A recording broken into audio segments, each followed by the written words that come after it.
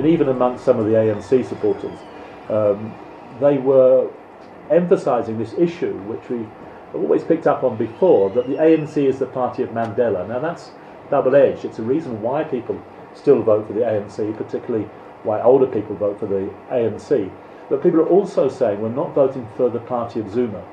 And indeed, a number of people were saying that they were voting for other parties because they didn't want Zuma, and even where people were voting for the ANC, they didn't want Zuma. President Jacob Zuma was not part of the questionnaire, but his name kept cropping up.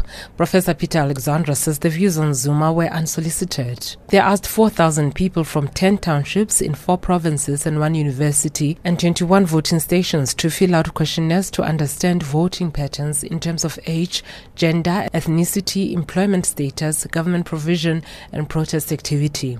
Alexandra says although the issue on President Zuma was anecdotal, how long he stays in power will determine the performance of the ANC in the next elections. So my own interpretation of this qualitative data from the field workers is that one of the factors that will affect whether the ANC can pick up votes that it's lost this time will be determined by the length of time that President Zuma remains president of the country. The statistics paint an interesting picture. The ANC attracts more female voters while the EFF attracts male voters. The DA attracts a similar ratio of both sexes. Ethnicity also contributes to choosing who to support, with some voters going for a leader because he's part of the ethnic group, except for the DA, which is more popular with coloured and white people. The EFF attracts employed people while the ANC attracts unemployed people. Dwellers prefer EFF, while those from RDP homes and those who receive social grants prefer the ANC. The youth vote, however, belongs to the EFF and the DA.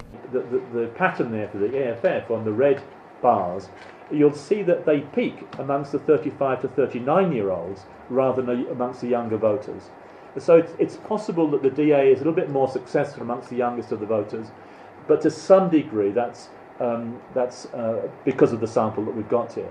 Quite a lot of those EFF voters come from Marikana, so they're workers, and quite a lot of the DA voters are students. There's a bit of a bias there in terms of the samples, and I think the big message to take away from here is that the ANC are likely to have problems in the future because their base of support is getting older and older. The research also showed that 14% of the voters changed their votes from 2014. It also showed that EFF voters were more likely to have participated in a protest. Although the researchers say the results are not nationally representative, they argue that they are helpful in terms of analyzing the voting patterns of the working class, particularly for the much anticipated 2019 national election.